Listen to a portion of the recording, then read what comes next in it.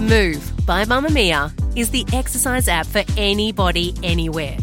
And in case you missed it, we dropped a brand new stretching collection that can be used to improve mobility and bookend your favourite sweat sessions. Mamamia subscribers get unlimited access to Move, and we drop new workouts every single week. If you're on the hunt for movement that makes you feel good, head to move.mamamia.com.au and use the code MOVE10 to get $10 off a yearly subscription. You're listening to a Mamamia podcast. Mamamia acknowledges the traditional owners of the lands we record this podcast on, the Gadigal people of the Eora Nation, as well as the Wonnarua and the Gamilaroi people. We pay our respects to their elders, past and present, and extend that respect to all Aboriginal and Torres Strait Islander cultures. From Mamamia, hi, I'm Claire Murphy. Welcome to The Quickie, getting you up to speed daily. We've been hearing for years now that the world's bee population is in trouble. The thing is, we need bees. They play an important role in our ecosystem. They're incredible powers of pollination, giving us a free and easy way of making sure our plants continue to grow and thrive. But there's a new threat to Aussie bees that will see many hives die, and it has some people really worried about the future of the insects and the associated industries. Today, we're going to find out about a tiny mite that is threatening the future of Australia's bees.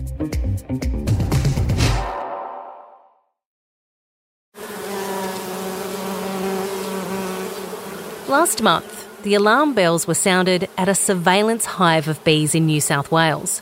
A tiny mite called Varroa destructor, better known as the Varroa mite, had landed on our shores. The Department of Primary Industries immediately set up a quarantine zone and have since gassed, poisoned or doused hundreds of hives with petrol before setting them on fire, as the mites are found in more and more locations. The tiny Varroa destructor parasite needs a honeybee host to grow and survive. Adult female Varroa mites lay 2 to 6 eggs in the honeybee brood cells in the hive where the honeybee babies or larvae are. After they hatch, they go through 2 stages of being a larvae themselves before they grow into an adult, which in total takes about 5 to 6 days for males and 8 to 10 days for females. The male, which is always the first egg to be laid, with the rest being female, mates with the females while still in the brood cell and then dies shortly after. The young female mites, along with their mother, then emerge from the cell with the baby honeybee. These adult female Varroa mites will find an adult bee and crawl into a part of its abdomen where it feeds off the bee's equivalent of blood or fat bodies. The bees then go about their business with the mite on board, a mite who can also be host to at least 5 different debilitating bee viruses, which can end up killing off an entire colony. The mite originally occurred in Asia on the Asian honeybee, with outbreaks recorded in Japan between 1909 and 1958, but has since spread to many other countries. While the Asian honeybee has some good defences against it, the European honeybee doesn't, impacting colonies across Europe, the US, Canada and New Zealand. Up until now, except for a couple of times it was found and then contained, the Varroa mite wasn't found here in Australia. It was discovered in biosecurity surveillance hives at the Port of Newcastle last month, sending the New South Wales bee community into lockdown. So how did it get here? And why can't we do anything other than kill off the entire affected colony? Sue Carney is Vice President of Amateur Beekeepers Australia. So it must be heartbreaking for people in your position to see hives being killed off like this. Oh, look, it's pretty devastating for any beekeeper. Particularly recreational beekeepers have got a very close relationship with their bees. It's their hobby, it's their interest, and they're really quite focused on the welfare of their bees. So to watch hives being destroyed is pretty devastating for any beekeeper. Can you actually harvest any of the honey once it's been confirmed that the mite has been detected in a colony? So what's happening at the moment in New South Wales, we've got a lockdown order that covers the whole of the state, which means that any beekeeper can't go to their hives to open them up to extract honey, to do all of the sort of normal management tasks that you do as a beekeeper. So while that lockdown order is in place, it really means beekeepers have just got to stand back. The only things that they can do is go to their hives to perform certain checks to see whether there are any mites within those hives.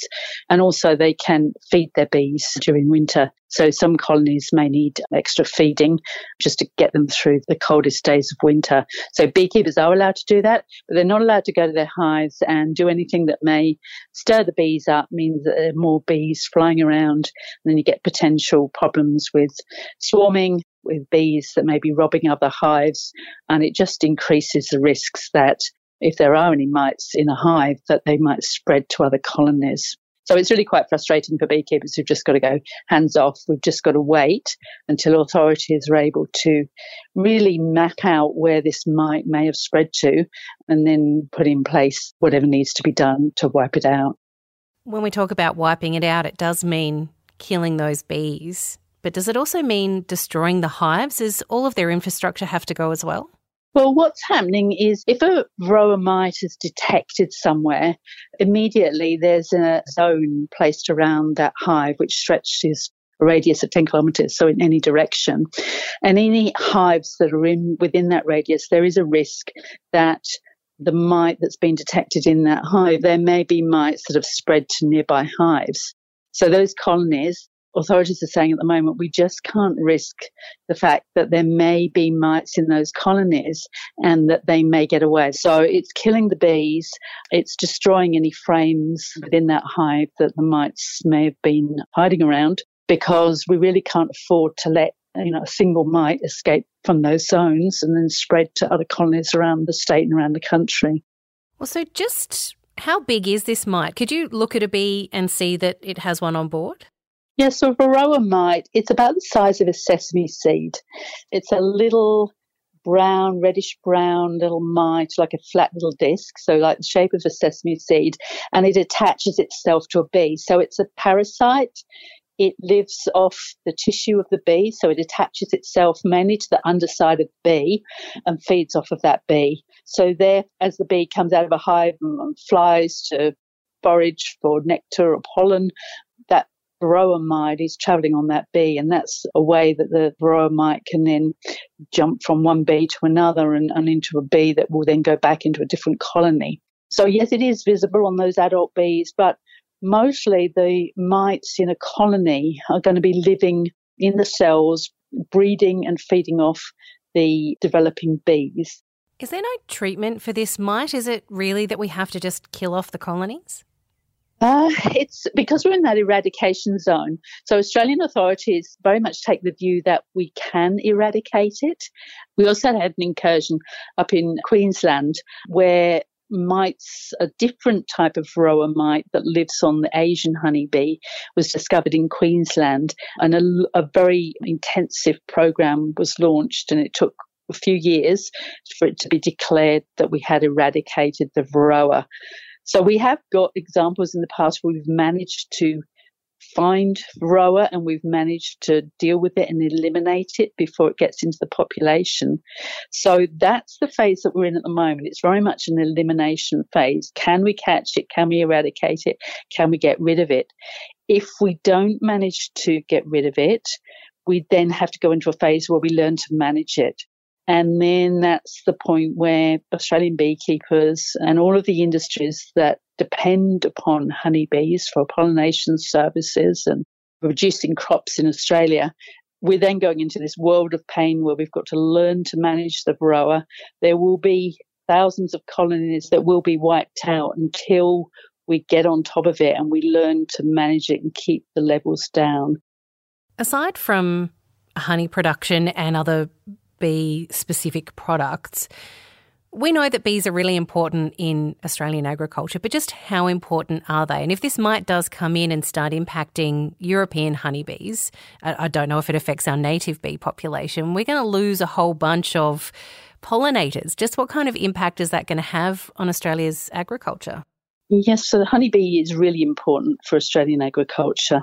It's been estimated that 1 in 3 mouthfuls of food that we eat is dependent upon honeybees for the pollination. So There's a huge movement of hives around the country to provide pollination services to Australian crops. You look at the stone fruit, you look at apples, berries, macadamias. A lot of crops are very, very dependent upon honeybees for pollination. So it's been estimated that about $14.2 billion worth of value in the agricultural sector is due to the honeybees providing pollination services. The estimated cost to the Australian honey industry, should this mite spread outside of the containment lines, is around $70 million a year. The impact on the broader agricultural industry is yet to be calculated, but we know that 35 ag industries rely on bee pollination here in Australia. As Sue mentioned, they include apples, cherries and almonds. But the European honeybee isn't a native species, and after being introduced to Australia some 200 years ago, has had some negative impacts on our environment too. Associate Professor Patrick O'Connor is an ecologist in the Centre for Global Food and Resources at the University of Adelaide. He leads research projects aimed at understanding the optimal use of our landscapes for conservation of resources and human use. Patrick, what impact have European honeybees had on Australia's native plants? So there is a bit of a weakness in research in this area, but what we do know is that honeybees compete for nectar and pollen from flower resources, and they also compete for tree hollows. And when they're competing for nectar and pollen, they compete with native insects, primarily the 2,000 native bee species, but also wasps, flies, insects, and even some Australian marsupials like pygmy possums and things that use those flower resources. And when they compete for hollows, they're usually competing with bats and native birds. And are they efficient pollinators of Australian native plants? So they can be efficient for many plants, but there are some plants that introduce honeybees won't pollinate. There are some that they will pollinate partially. And so in native vegetation, what can happen is the partial or missed pollination doesn't necessarily get made up by the native species, because the native species may be totally outcompeted and lost from the system, or the timing, if you imagine a pollinating and nectar-using insect in a piece of native vegetation, it needs something all of the year where it's active. And so if the species that it would have used, that it was perhaps specialised for, the resources have been extracted by the introduced honeybees, then those species will go without pollination or be only partially pollinated. And that ultimately leads to a change in the vegetation through change in seeding rates, change in which species will dominate. And that can have all sorts of implications, including changing fire regimes and changing the ecosystem function of that vegetation. What are feral honeybees and why are they considered an issue? So the European honeybee, Apis mellifera, introduced into Australia primarily for honey production in commercial hives. At different times, populations of those escape hives. And as they've escaped over the couple of centuries that they've been in Australia, they have spread out through the native vegetation and essentially taken up all of the habitats across the country that European honeybee could survive in. So they are like feral pigs or feral goats or rabbits or carp. They are a feral pest that is living in native vegetation. And the thing about European honeybees in that environment is that they are incredibly efficient at scavenging the resources. So they don't just make up a small part of those systems, they will be systems where they can be the dominant pollinator and nectar extractor. What impact would the varroa mite have on that feral bee population? What we do know is that when the varroa mite arrived in New Zealand, they knocked the feral honeybee population in New Zealand down to about 10% of the extent that it had been at.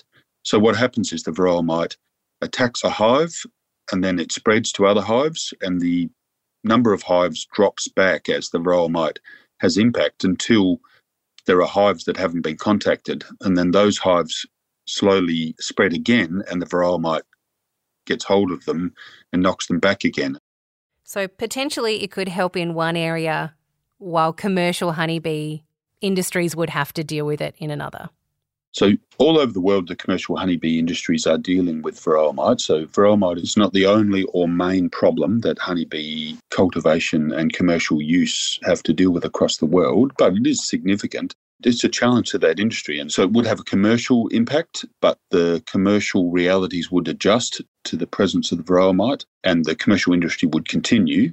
However, the possibility of a very positive impact on the environment of knocking down the feral honeybees, that's a real possibility and it has real potential. And so it's something that we should be thinking about.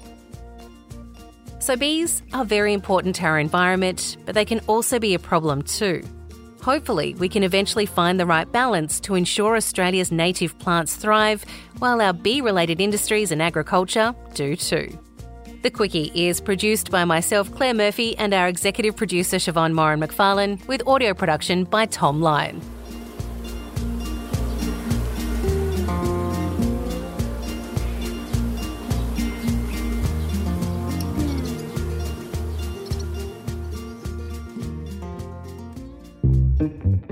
If you believe in women's media, if you believe in a purpose-driven media company like Mamamia, whose core purpose is to make the world a better place for women and girls, please consider subscribing to Mamamia. A portion of our profits goes to educating girls in some of the most vulnerable communities in the world through our charity partners. It costs as little as $5.75 a month. For more information, see the link in our show notes.